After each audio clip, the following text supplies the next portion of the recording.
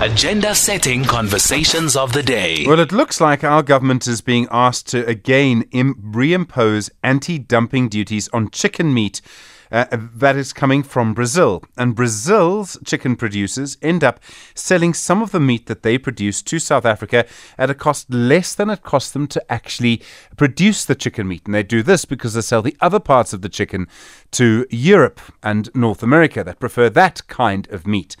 In other words, people in South Africa who produce chicken are being undercut by a country which is selling chicken here for less than it costs to produce. But if we do reimpose anti-dumping duties, we'll end up with other consequences. Paul Matthew is the CEO of the Association of Meat Importers and Exporters. Paul, good morning. You oppose duties. You say this would be the wrong time to do that. Why do you say that?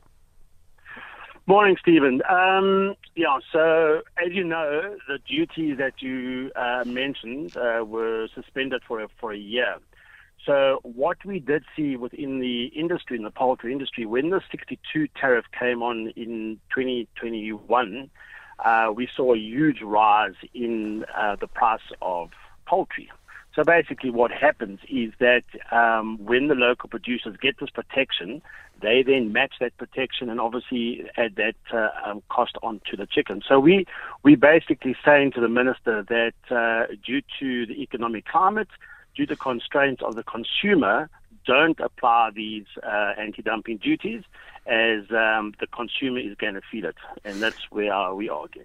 So, I understand your argument. This argument's been going on for a long time around chicken meat, about 15 years, if I remember correctly.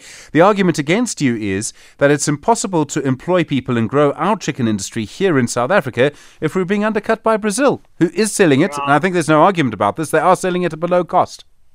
So, Stephen, there is an argument, and obviously ITEC do the investigations, but, that's, I think, a conversation for another day in terms of how the investigations are done, because they also don't make sense. But what happens, and you were talking now about getting the best of the carcass, is that if you look at the operations in Brazil and in Europe, is that obviously they don't like as much as South Africans do in terms of the bone-in meat.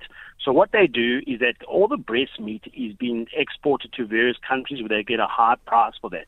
And then they sell the actual bone-in. So it's not really dumping. Deals are done. Contracts are put in place where it may come in a little bit under to what the local guys are doing. But Minister Patel made it very clear to the local producers and said, guys, you got protection, but what you've got to do is start to export. So we don't balance our carcass properly. So our white meat, our breast meat, which we can get a premium price for that cut into Europe, we don't export. We put it into an IQF pack, okay?